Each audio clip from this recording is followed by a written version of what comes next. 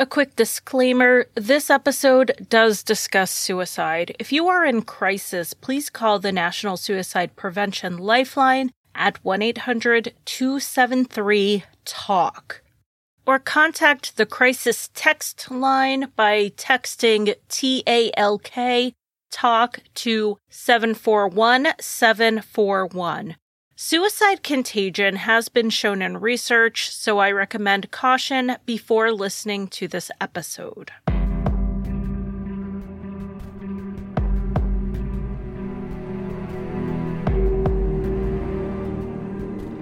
In 2018, 21-year-old Brandon Caserta took his own life, and how he did it was a message to the Navy.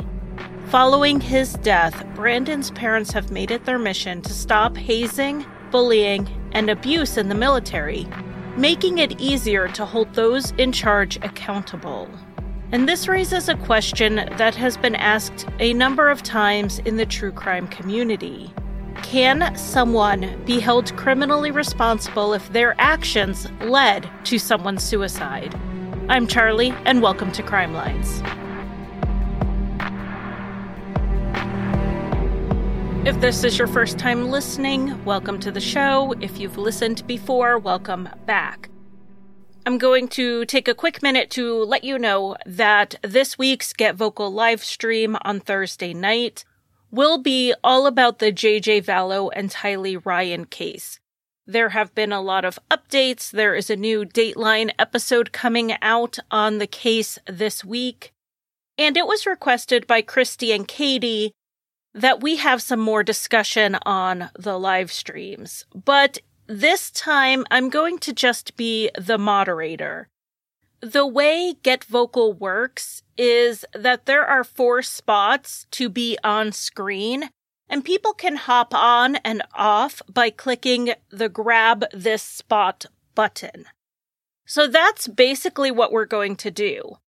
I'm going to have you guys hop on and off to give your viewpoints, your opinions, answer questions, and just talk to me directly. You can still opt to just remain typing in the chat or on the Facebook Live comment section, but this is a chance to discuss the case face-to-face with those who want that option. You do need to have a Get Vocal account to be on the screen, but it is completely free, and you can use your phone or laptop. I will leave links and everything else in the show notes and, of course, on social media. Okay, so let's get to today's episode. It is on a broad topic that I have never covered before: charging people criminally if they bully or abuse someone to the point they end their life. As a topic, it was recommended back when I was creating the old podcast Insight, but I have always shied away from it because if I'm being 100% real with you, I don't know how I feel about it. I was just really avoiding a hot true crime topic because I'm just still in that space of forming my opinion on it. But maybe it's better that way because I will be presenting you with what happened without having a strong opinion or bias or agenda or trying to convince you of anything because I haven't even convinced myself of anything. So let's get into the case of Brandon Caserta, a 21-year-old who was bullied and abused in the military. I want to thank his parents for talking to me and providing me with the documents from their Freedom of Information Act request. Brandon's parents told me he was an easy kid to raise. He was happy-go-lucky. He was always smiling. He was the type of person who excelled at everything he tried. He was a black belt in karate. He played sports year-round. And he really held to these karate principles he had learned of honor, respect, patience, and kindness. Brandon's father, Patrick, is retired from the Navy himself. Of his 22 years of service, a good portion was spent as a career counselor.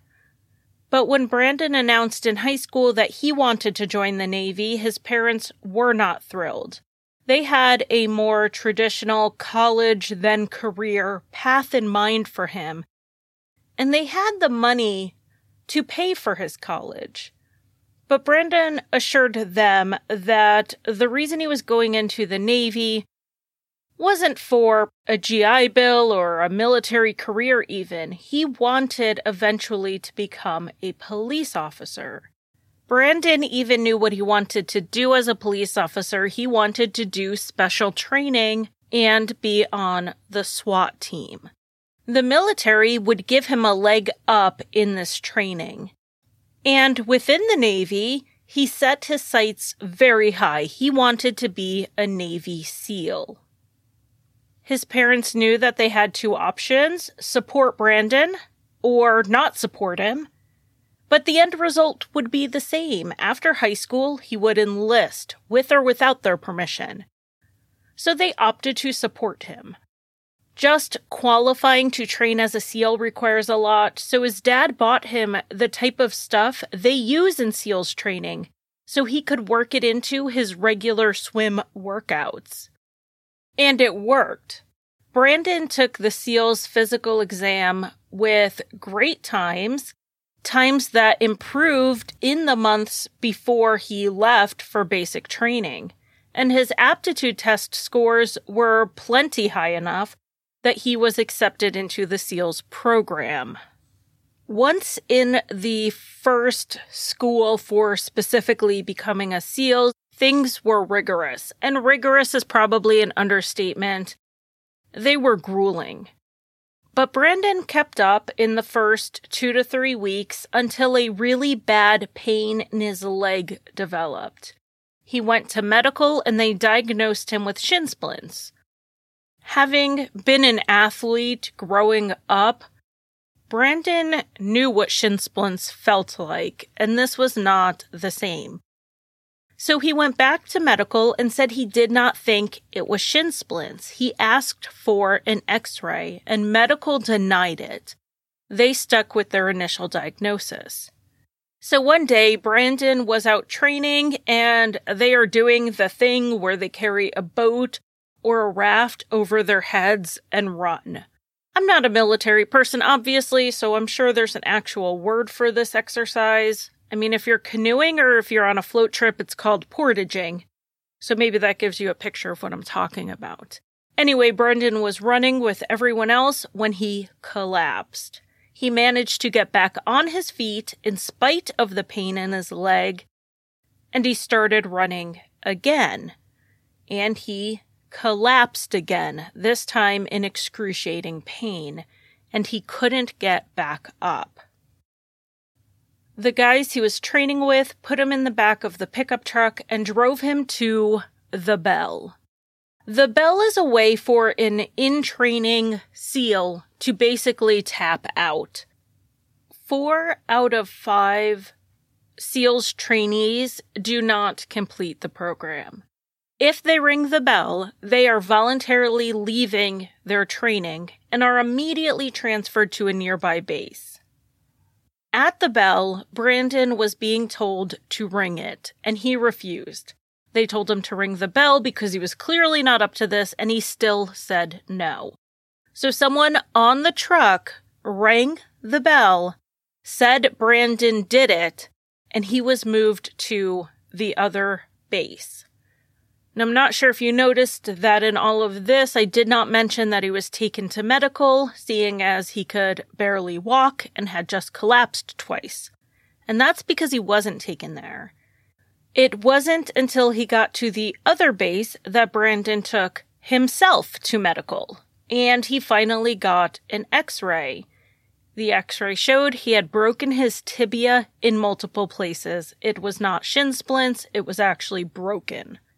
Brandon had been training on a broken leg. On top of that, he also had pneumonia, which he hadn't even really complained about, but it might explain why he finally did collapse. Because of the circumstances of how Brandon had quote-unquote washed out of SEALs training, his dad, Patrick, who again was a career counselor with the Navy for 15 years, knew Brandon had a good chance at getting back into the program after he recovered. But Brandon decided against this. He was worried that he would be treated more harshly by the instructors if he pushed it, making it even less likely he'd make it through and become a SEAL. This was May 2016 when Brandon left the Navy SEALs training, and something else happened in the program the very day Brandon left, and it may have influenced his decision. Derek Lovelace, a 21-year-old man who was in the SEALs training program, drowned. For some reason, Derek was singled out during a swim exercise by the instructors. He was struggling as he swam with his boots and whatever else on him, and as he struggled, the instructors taunted him. They splashed at him, and at least 2 times they pushed his head under the water. That is against the rules, particularly for this exercise. This entire thing was caught on video as well as confirmed by witnesses. Unable to surface long enough to take a breath, Derek lost consciousness. He was pulled from the pool, unresponsive, and later died. The death was ruled a homicide by drowning, not an accident. Did Brandon really want to go back to that environment with the label of having already failed once? I doubt it. So now Brandon was basically jobless in the Navy, and he was given 30 minutes to choose a new one. This is called the re-rate process. But he didn't have the full list of options he would have had if he was first enlisting.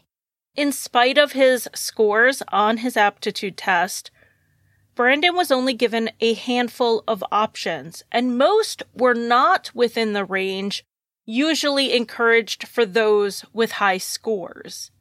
At the time, this was standard for people who left the SEALs program. You have 30 minutes to pick your future from limited options.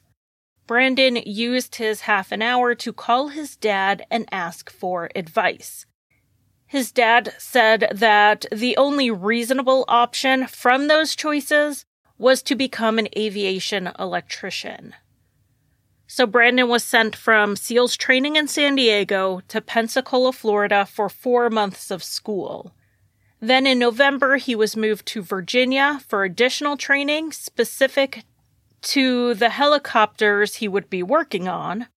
And when he finished school, he joined the Helicopter Sea Combat Squadron 28 in Virginia at the end of January, beginning of February 2017. And you can say this was the start of the downhill. The day Brandon joined the group, his lead petty officer, who was his immediate supervisor, called him a buds dud, meaning someone who failed out of the SEALs program during the first leg of schooling. As a passing jab, this wouldn't seem like a big deal, but this type of taunting continued with this LPO, who I will call Brown. That's not his name, but the Navy has redacted it from the documents they released, so I'll avoid using the real name since it has not been officially released. Making fun of Brandon for leaving SEALs training from this day one really set the tone for all interactions with LPO Brown. From the outside, this sounds so ridiculous to me. Most people do not even qualify for SEAL school, and I'm going to assume LPO Brown is among them. So this would basically be like me making fun of someone for dropping out of Yale when I couldn't have even gotten in. It's so bizarre.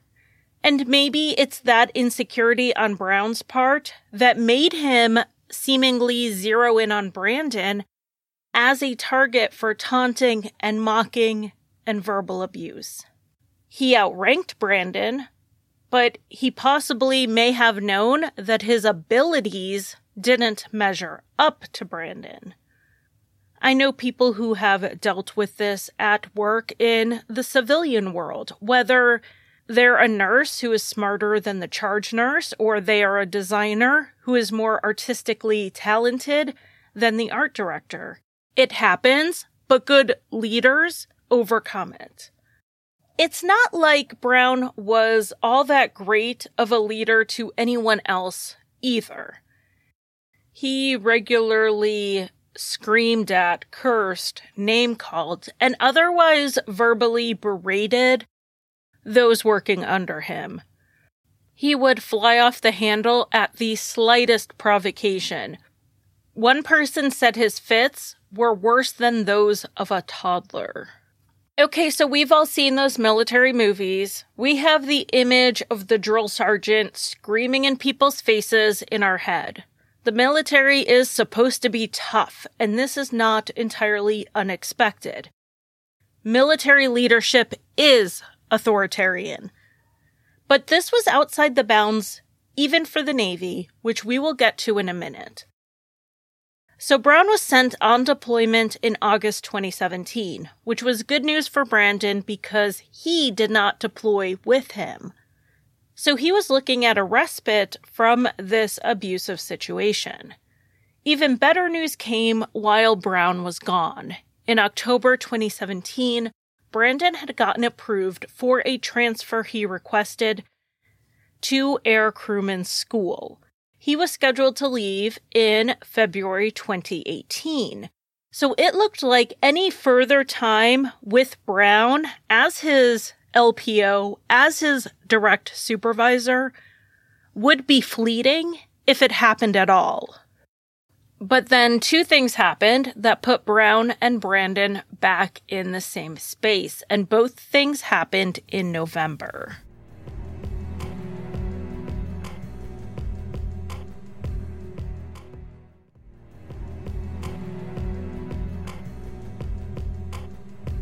The first was that Brandon was riding his bike and had an accident where he broke his collarbone.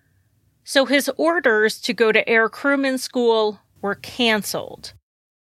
It's not clear to me why they wouldn't send him to school even with the broken collarbone still healing, because they sent him to the electrician school with a broken leg and pneumonia. So I'm not sure why this specific one was a deal breaker, but it is what they decided. Brandon was told, though, that as soon as he was cleared by the doctor to return to full duty, they would get the orders back in, and he would leave in 2 to 3 weeks. So we have Brandon still with the same squadron for a little bit longer, or so he thought. Now, the second thing that happened was Brown coming back from deployment. Not because it ended, but because he got kicked off. Remember when I said Brown's behavior was outside the bounds, even for the Navy? I can say that with confidence, since his verbally abusive behavior to subordinates got him sent back from deployment early. In the report, they called his behavior intolerable and unprofessional. But believing in second chances, apparently, Brown was given anger management, allegedly a bit more supervision, and then put back in charge of the squadron in Virginia.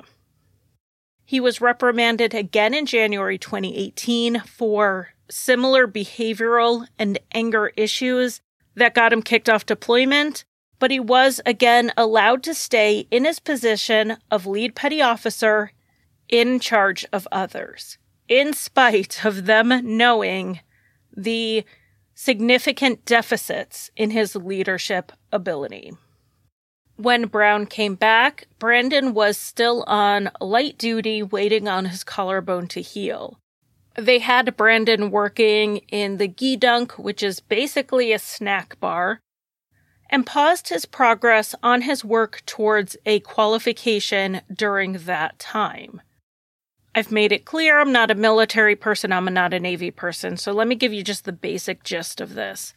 Brandon was going to be switching jobs as soon as his collarbone was healed, but his current command was still expecting him to finish his plane captain's qualification, which is something he would not need when he moved to the new job. But the rationale was that in order to move to any new program, you need to be meeting expectations in your current one. And meeting expectations was getting this plane captain's qualification. When Brandon broke his collarbone, he was about 3/4 of the way through it, and he didn't work as much on it while he was on light duty. In March 2018, when Brandon was healed up and medically cleared from his broken collarbone, he went to get his orders resubmitted or whatever that process was so he could go to air crewman school. And they told him no, or at least not yet. They said he still needed to finish the plane captain's qualification. Since he was 72% of the way through it, it might not seem like a huge deal, except that while he was on light duty, his scores were reset to 0. He had to do every single thing and work on the things he already did to get approved for air crewman school before he could get his new orders. Beyond that, this is something he had to do in his spare time after he worked his usual full shift. And of course, this was while he was under the charming command of LPO Brown.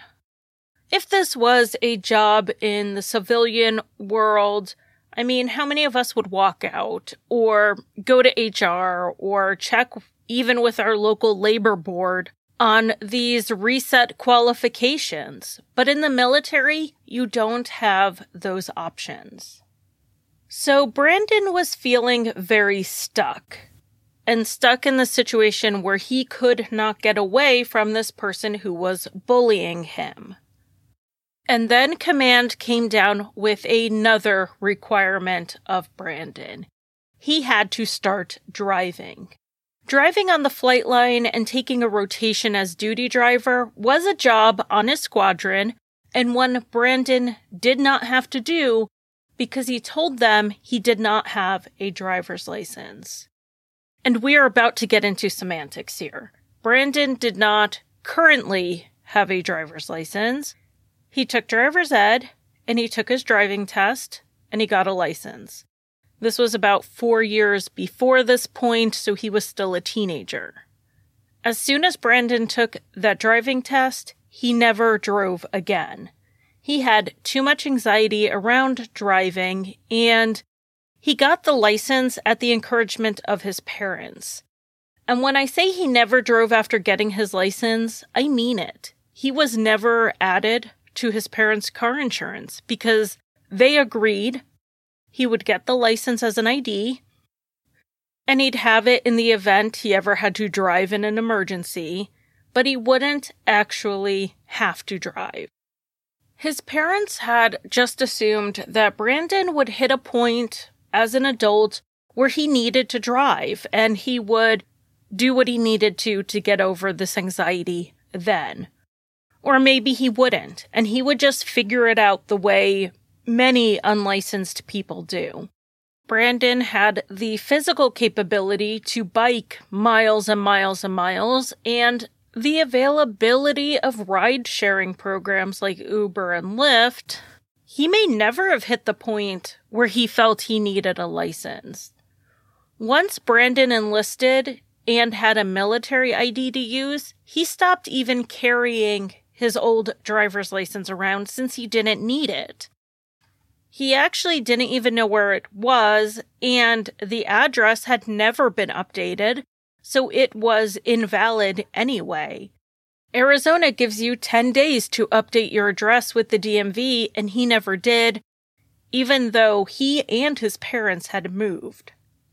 So when Brandon told command that he didn't have a driver's license, he meant he physically did not have one, And the one he had that was maybe in a drawer, maybe lost in a move, that one wasn't even valid.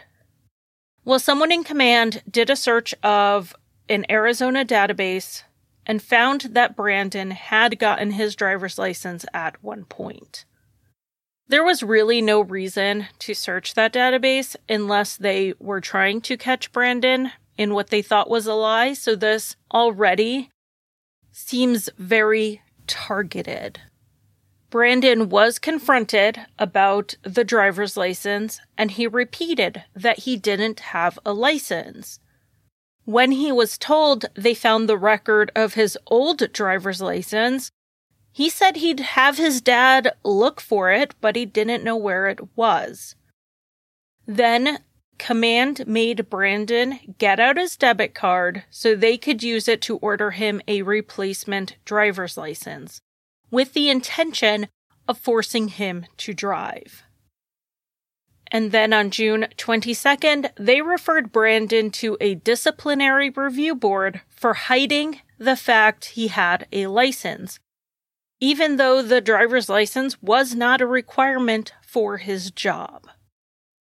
A later investigation showed that personnel who knew Brandon did not think he was being deceptive when he said he didn't have a license.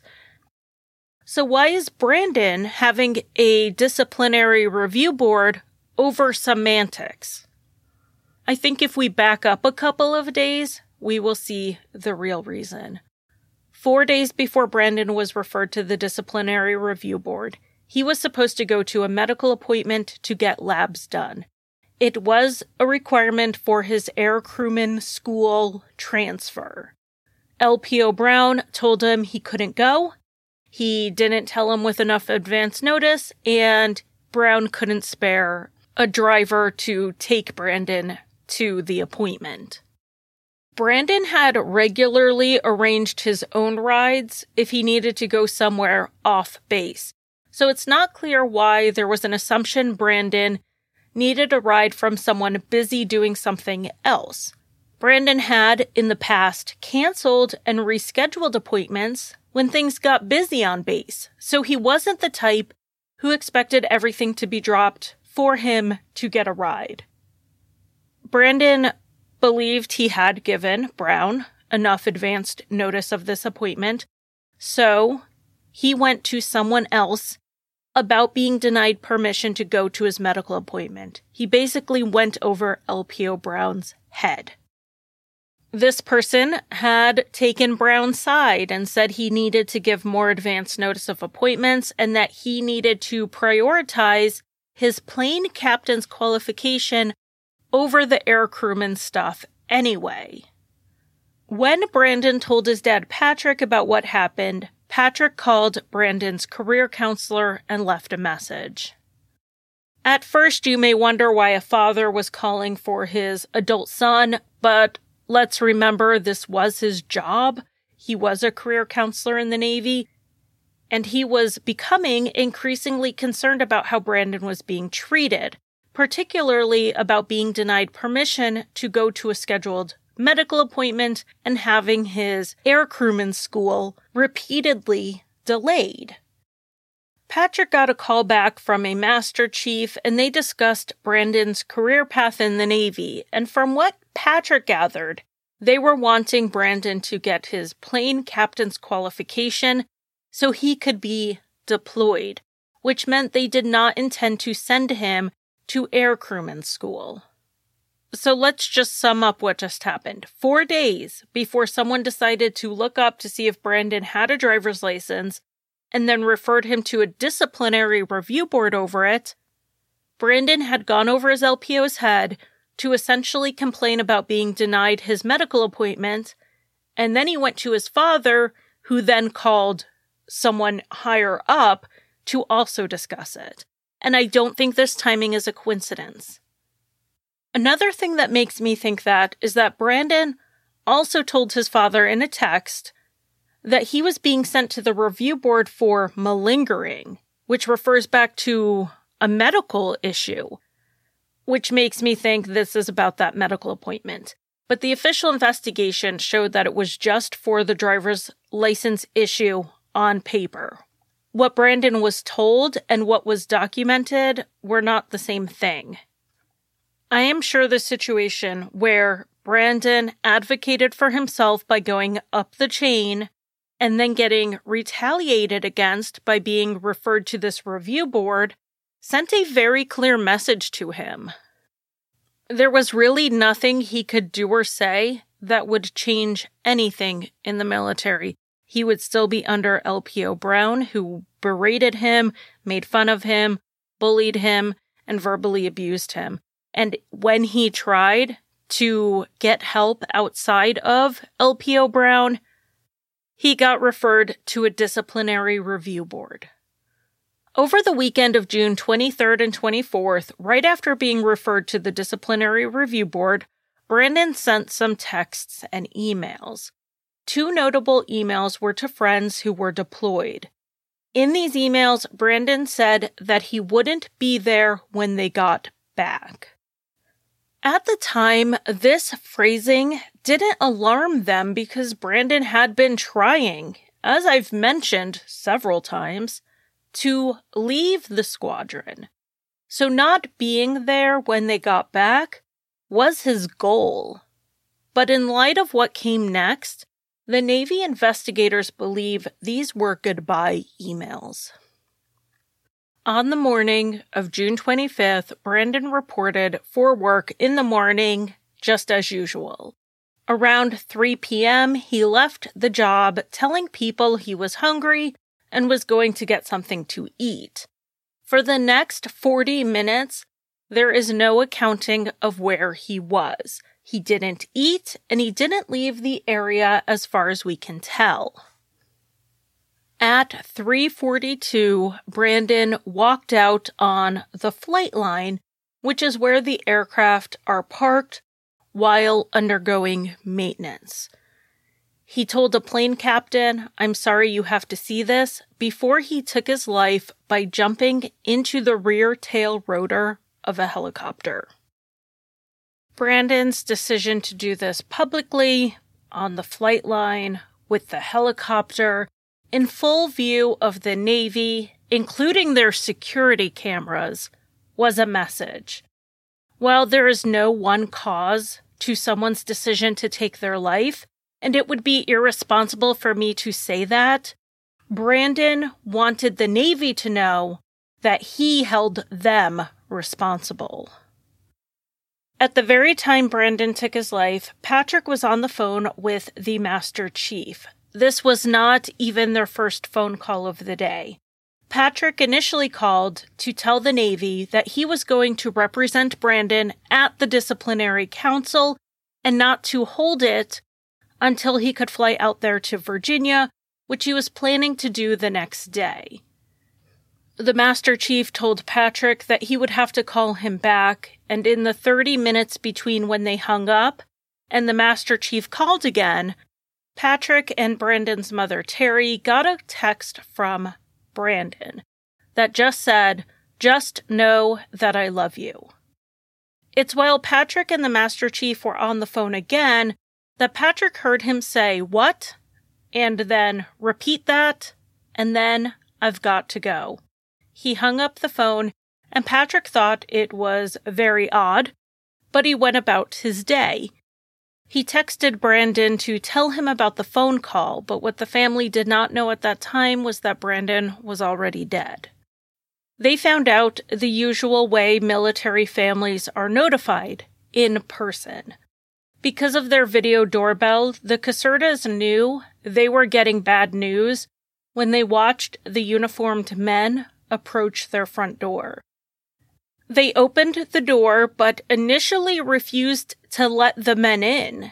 That immediate knee-jerk denial. If they didn't let them in, if they couldn't notify, this was not actually happening. Of course, they eventually let them in and learned how Brandon died.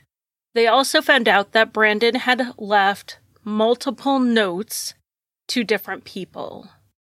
In the note to his parents, Brandon wrote that he wanted them to go after the re-rate process, which is what happens when you have to change courses, like Brandon did when he left the SEALs program.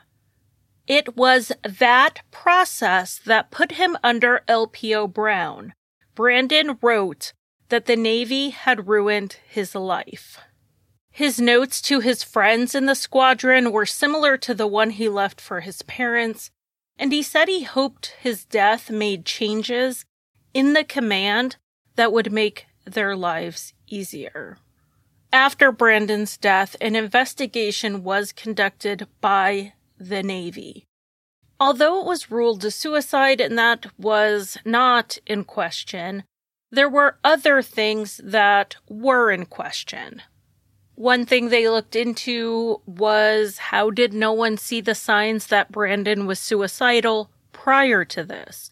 But for the sake of our conversation on the role of bullying on suicide, and if charges should or could be leveled, we are just going to focus on that part of the investigation into LPO Brown's abuse and bullying. Obviously, the Navy already knew he had anger management issues. He had been kicked off a deployment for it and sent to anger management classes. So the question is, did they know his abuse continued? And if they didn't, in my view, they should have. In April or May 2018, anonymous leadership surveys were sent in where multiple people reported that LPO Brown's anger issues and poor leadership towards his subordinates and his verbal abuse had continued. We also know that in June 2018, shortly before Brandon took his life, an anonymous letter was left in the commanding officer's suggestion box, outlining examples of Brown's ongoing verbal abuse and out-of-control temper. We know about this anonymous letter because Brandon was the one who wrote it. He took a picture of it with his cell phone for his own records. At the end of it, he wrote, "This is my last attempt at hope for a change either in him or preferably a different LPO." My personal opinion is that Brandon wrote this after he realized he was not getting out of the squadron and was facing another several months or even a year under the leadership of LPO Brown. His last hope, as he stated, was to get Brown moved. So what happened to make Brandon lose this last hope he expressed in the letter? The answer to that may be in the 40 minutes he was unaccounted for on that day he died. We don't know what happened. We don't know why Brandon got up that morning, went to work like usual, and then left the job partway through the day. We know Patrick talked to the Master Chief, and there was a 30-minute gap between the phone calls that overlaps this 40 minutes that we don't know where Brandon was. Was something said in that time either by LPO Brown or the Master Chief to Brandon? There is a possible witness who said Brown and Brandon were arguing that day, but whether it's related or not, we don't know. The investigation, frankly, does not really make a huge attempt to answer this 40-minute gap or this possible trigger, because they concluded that Brandon's decision to take his life was made before this time frame. There are a few things he did in preparation. He wrote those several-page notes, which were possibly more than he could have done in 40 minutes. He also packaged up some items and left them on a friend's desk, which, honestly, he could have done that in the 40 minutes.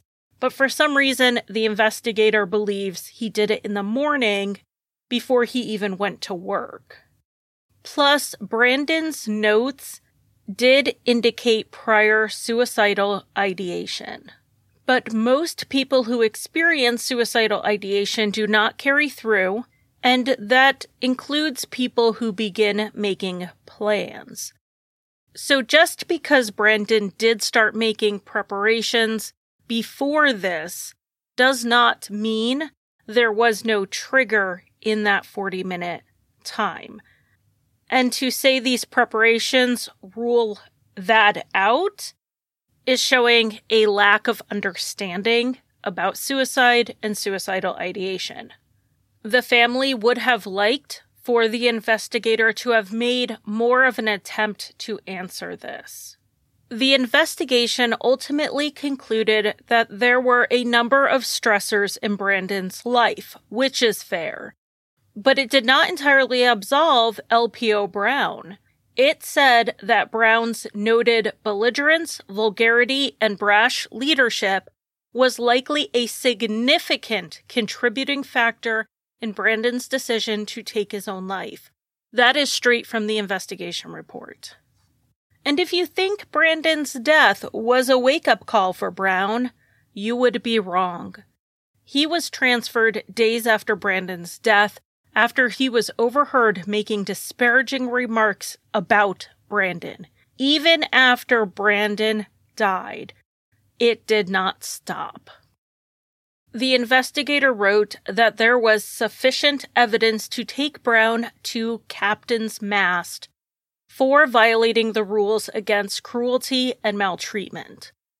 Captain's Mast is a non-judicial process that involves an inquiry into the offense, a hearing to allow the accused to defend themselves, and then they can rule to issue a punishment, no punishment, or even refer the matter to a full court-martial.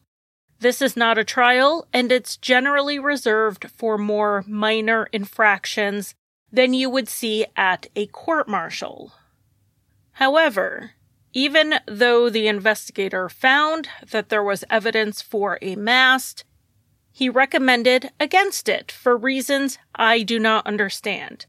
It's most likely because I'm not in the Navy and don't know the rules around a captain's mast, but he basically is saying that a captain's mast would take too long. So he instead recommended Brown be transferred with a declining evaluation, which is not exactly what you would consider a punishment. The way the military works is completely different than the civilian world, and it makes it hard to even draw comparisons. The military is also very guarded with their information, so we don't have a lot of readily available data on military suicides and how many have been linked, like Brandon's, to a contributing factor of bullying from within the military. So let's look at some cases from outside the military where the investigation ruled that someone's actions were a significant contributing factor in someone else's suicide, and see, do we see charges being brought? And the answer is sometimes. We have the very well-known case of Conrad Roy, who took his own life in July 2014.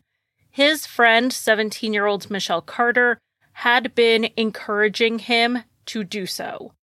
She was charged with involuntary manslaughter, which many people think was too light of a charge. In the state they were in, Massachusetts, involuntary manslaughter is unintentionally causing the death of someone else when engaging in reckless conduct or serious battery. Some felt the encouraging of Conrad to suicide was more than just reckless, and his death certainly wasn't an unintentional outcome, but rather what Michelle intended to happen. This case really hinged on something Michelle told another person. She texted that person that she could have stopped Conrad. She claimed that she was on the phone with him, and Conrad expressed hesitancy and fear over going through with taking his life, and Michelle told him to go through with it, and he did. But this isn't quite the same because Michelle and Conrad's interactions were not her bullying him until he felt living wasn't worth it anymore. It's just the most well-known case where someone was charged with a homicide outside of assisted suicide of terminally ill people, which is another story altogether. Speaking more directly to charges brought in bullying cases, We don't see anything as serious as murder or manslaughter. The charges are generally confined to the actions of the people prior to the death, not related to the death directly, if that makes sense. For instance, in September 2013, a 12-year-old named Rebecca Sedgwick took her own life after she experienced bullying, both in-person bullying and cyberbullying. Charges were brought against two girls, a 12-year-old and a 14-year-old. But these charges were for aggravated stalking, the behavior they engaged in prior to Rebecca's death. Charges were later dropped. Also in 2013, 17-year-old Rehtaeh Parsons took her own life after an alleged rape, which was photographed, and the picture passed around, which led to extreme bullying. The young men at the center of this eventually pleaded out to child pornography charges for having and distributing the image, but nothing related directly to Rehtaeh's death. And we don't have a lot of reported situations for those who are not still minors, those who are not in middle school or high school. There are a few, and the one I found where there were charges brought is Tyler Clemente, who was a college freshman who took his own life when his roommate purposely set up his webcam to remotely view Tyler kissing another man and then outed him publicly. The charges were related to illegally recording someone. So here we are, we're holding 12-year-olds, 13-year-olds, 18-year-olds criminally responsible for abuse, bullying, harassment, and stalking. So why are we not holding a grown man put into a position of authority over people like LPO Brown? And are these charges even appropriate? Should we start looking at people for manslaughter charges when their actions are contributing factors in someone's suicide? What the Casertas are looking for in this case is accountability. Patrick said that the military has had 250 years to change on their own, and they have opted not to. So they're asking Congress, which is really the only entity that the military truly answers to do something. They are trying to get the Brandon Act in front of Congress, and this would allow service members to safely seek help with issues without fearing retaliation like Brandon experienced. They would simply have to say, I need to talk to someone about the Brandon Act, and they would be immediately referred to medical or family services, no questions asked. And this can be anything from abusive leadership, like Brandon was dealing with, but also issues with mental health, suicidal ideation, addiction issues, really anything that the civilian population would not have to go to their boss to get permission for. We don't have to go to our company when we're dealing with issues. We can get help outside of work. What they're looking for with the Brandon Act is to basically allow the military to do the same. There would be no consequences for invoking the Brandon Act when they return to duty, and it would not be reflected in their evaluations. More specifically to Brandon's case, the Brandon Act would give the FBI, an outside agency, the authority to investigate the military, should there be reason to believe a suicide was directly connected to harassment or bullying. Those who could be held accountable would be those who participated in the bullying or hazing or harassment, and those in command who knew about it and looked the other way. They could lose rank or even be tried criminally. I will leave a link to the Change.org petition in the show notes, as well as the website to all the information on the Brandon Act, so you can look into it more. I am interested to hear what you think about the charges related to someone taking their own life. Do you think bullying and harassment should be charged, or should the courts go for murder or manslaughter charges, or neither? Reach out on social media or through the contact section on my website and let me know your thoughts on this. Due to the nature of this topic, I do not feel comfortable hosting a live stream discussing it. I'm not an expert, and I have reached out to get input and information so I could present this episode responsibly. It's just not something I feel comfortable talking about on a live stream where I can't pause and fact check myself, so I'd much rather discuss this where I can gather my thoughts in writing to have these conversations. And with this episode, I do not want to leave anyone with the impression that these changes in this conversation about charging people related to a suicide is only possible through Brandon's death. We could have the Brandon Act and hold people accountable for abuse and bullying and have Brandon alive today. His parents were willing and ready to fight for him in life. This was not a wake-up call for them. They were already working to help him literally the moment he died. There is another way, and if you begin to think there isn't, please call the National Suicide Prevention Lifeline at 1-800-273-TALK or contact the crisis text line by texting TALK to 741-741.